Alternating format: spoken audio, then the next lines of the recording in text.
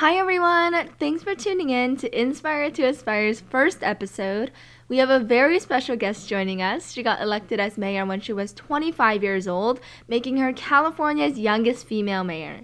Please join me in welcoming Miss Tara Campbell. Hi, Grace. Thanks so much for having me. I'm so excited to be not only on the podcast, but to be your first guest. So I think what you're doing is great and hopefully inspiring the next generation. Thank you so much for joining us as our first guest. So, can you introduce yourself? Yeah. So, like Grace mentioned, I was mayor of my hometown of Yorba Linda, California at the age of 25. I never thought I would ever be mayor, though, when I was growing up. But I saw that we all kind of had this disdain towards government and our elected representatives. And I saw that and really realized that if you want to see a change, you need to be part of that change. I think a lot of us wait around and wait for somebody else to do something. And I said, okay, why not me? And so I started to get involved and was on the Parks and Recreation Commission for 2 years in my city. I think I was on that commission when I was 20 or 21. And then I decided to run for city council and got elected to the city council at 23. And then 2 years later, I became mayor at 25. And so I'm getting older. I'm still on city council, just won my second term. And so now I'm 27, but it's been an amazing experience to serve my hometown. Yeah, I think it's amazing how you were so involved in your city even before you became mayor. So, was there like a particular event that made you realize that you wanted to become mayor? There was definitely, well, twofold. I took an internship when I was in college. I actually went to USC to do sports journalism. What better place than USC, a big athletic school? But I decided to broaden my journalism experience and went to DC. I was supposed to go intern for C-SPAN, but that internship fell through and I was already going to DC. So I ended up interning for a bipartisan nonprofit, trying to get members of Congress to work together. It was a really great experience. I loved doing it. We had 80 members of Congress at the time sign on. And in fact, a lot of them you still see today. Tulsi Gabbard, Congresswoman Tulsi Gabbard, was part of that coalition. And obviously, she ran for president this past cycle, but really loved my experience there and came back to my hometown. And at the time, then the federal government had shut down. And so literally there was so much gridlock, they just shut the government down. And when I had come back to my hometown, my city council was actually in the midst of a recall. They were trying to recall 2 council members. And I was like, okay, what's going on? This is my hometown. It's a great city. Why is there a recall happening? So I decided to really get involved and realized that there was a huge disconnect between City Hall and our community. We had actually had a lot of potential recall after recall in my city, and there was this disconnect. And so I started to, switch gears from sports journalism to, okay, again, if I want to see a change, I better be part of it. Started getting involved in local government. And then one thing led to another, and then I became mayor, Grace. I think it's really interesting how you switched from sports journalism to politics. I always thought that people in politics major in political science or public administration or major kind of similar to those. And I think your experiences just go to show how unpredictable our lives can be. So, how were you able to build your credibility and trust not only with your city council members, but also with your city? Yeah, no, that's a great question because, of course, you're not expecting somebody in their 20s as your city council member or your mayor. I understand that, and so it was a huge thing that I had to tackle when I ran for city council was the fact that I'm young, and so I knew that it was going to have to have a lot of conversations with people to prove myself. It is about doing your homework and proving yourself. I sat in council meetings for over a year before I ran for council. More importantly, I was already involved in my community. Not only was I born and raised here, so I knew a lot of people from that, but I was involved in different charities. I had gone to every major event in our city. I was involved with the Yorba Linda Chamber of Commerce. I had actually sat down and met with every single council member multiple times before that. I had volunteered on campaigns before that. I got involved with state representatives too. So I think it was really important that, first of all, I was already involved in the community. People already knew me. I wasn't just running at the age of 23 for city council with no experience. No one knew who I was. I had built up that credibility. And then most importantly, I think, was those one-on-one meetings. I took not only one-on-one meetings with the council members at the time, but I met one-on-one with people in the community, because it was really important for me to articulate to them and have a conversation about, I knew what the issues were. And most importantly, I had ideas on how to solve them. And then I was listening to what their concerns are. And we had conversations about that. And that built up my credibility. The fact that I was able to prove myself through those conversations and then carry those through in action, because I was on council for 2 years before I became mayor. And so you do have to prove yourself now. So now you got elected, you have to prove yourself. And I think that I was able to do that because my council colleagues elected me to be mayor, to represent the town at the age of 25. And so I had proven myself in making those decisions for our city. And I really am humbled by their faith in me. First off, the faith of the voters to put me in this position to represent them, and then to have the support of my colleagues. Mm-hmm. I know you talked about your age being an obstacle when you were running for mayor. How did you respond to criticism from people saying that you were too young to be running? Yeah, when I ran, I knocked on almost every single door. And if it wasn't me knocking, it was a supporter of me that knew me very well and was able to, I had one door, somebody had gone up to a door, and it was somebody, they got somebody who I knew had gone to council meeting. It was one of those people who went to every council meeting and knew issues hand by hand. And I said, I always told people who walked for me, I said, if you have somebody who has questions, tell them, I'll come over and talk to them. And so they're like, oh, well, Tara will come over and talk to you. He's like, no. And I did. And we had the longest conversation on, believe it or not, landscaping. And which actually was a big issue because this was during the drought, California's drought, and it was a huge issue in our town. And he became one of my biggest supporters. Or I'll share the other story. I served on the Parks and Recreation Commission for 2 years, and I was walking this neighborhood that I had made a decision on their neighboring park. And I remember going up to this gentleman's door, and I was like, oh no, I remember who he is. He and I didn't agree on this issue. And I was like, oh no, am I even going to walk to the door? And I was like, no, you are. You're going to walk to every door. And so I go up and I said, hi, my name's Tara Campbell. I'm running for city council. And he's like, oh yeah, I already voted for you.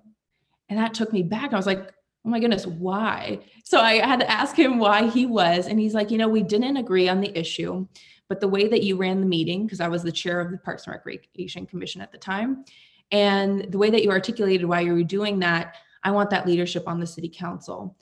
And that spoke volumes to me, because not only was this gentleman in his 70s, so there was definitely an age gap between us. But first off, that age didn't matter. It was about how you carried yourself, how you made decisions for the city. And the other thing, that you don't have to agree on every issue, that you can have disagreements on issues, but it's how you articulate, how you are able to have a discussion about that issue. You can move in a positive way forward. And so that experience really spoke volumes to me. But I think it was really critical for me to go to door to prove myself again. So people didn't just say, oh, she's in her 20s, right? They had met me, they had conversations with me, and we were going to tackle these big issues in our city together. Oh, wow, that's great. I mean, how much work you put in making sure that your city knew who you were and knew that they could trust you to run the city. So after you got the support of your city and city council members, what was your most rewarding experience as mayor? There was so many. I will say we opened our Yorba Linda Town Center, which has really become a hub for our city. This was a project that was going back and forth for years and years because our councils in the past had been a bit tumultuous. And so the fact that we were able to move forward in a positive direction, and the fact that that opened when I was mayor, was a huge deal for our city. The other thing, we opened our library and art center. So at a time when a lot of other cities haven't been able to have new development in their city and have these new amenities, we have proven that you can build and invest in lifelong learning in your community while also being fiscally responsible. So I think we've taken a huge steps on those fronts. The other thing I'm most proud of in my time is our city has joined with our neighboring cities to come up with a plan for homelessness. We decided we would join our 13 neighboring cities to provide a regional solution to a regional problem. Obviously, homelessness is not just one city's problem. It's at a crisis point, not just in our county, but in our entire state. And so the fact that we would come together to agree to pay for and operate shelters to provide a helping hand up for those who are experiencing homelessness while also being able to maintain our public spaces was a huge deal. I think it's something that could be a model for the nation. So I'm very, very proud of that. And then I'm also really proud. I'm the first mayor in my town that was born and raised in our town. So I think that especially being able to talk to the next generation, the young kids, even like when I bring the Girl Scouts into City Hall, to be able to tell them I was a Girl Scout just like you here in Yorba Linda, and now I am mayor. And that just brings a lot of joy to me to see the next generation excited and engaged, and to tell them that you can do this too. I think that's really awesome. I mean, especially for those Girl Scouts, they were girls who looked up to you when you were a Girl Scout, and now they're looking up to you as their mayor. And I think that's really inspiring. So we've been talking about the most rewarding and all the positive aspects of being a mayor, but on the flip side, what was the hardest thing you had to experience?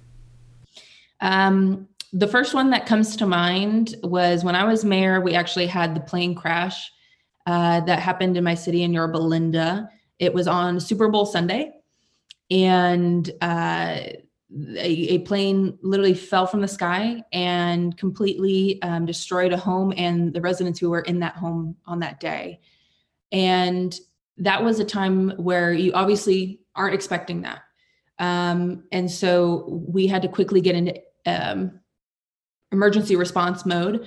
We had over 300 first responders respond to that incident, and leading a community through that, something so traumatic and tragic and unexpected on a day that was like Super Bowl Sunday was a huge deal. So working with that family who had lost their loved ones, that was something I had to do, and trying to keep their anonymity like they wanted to, but also get them the support that they needed.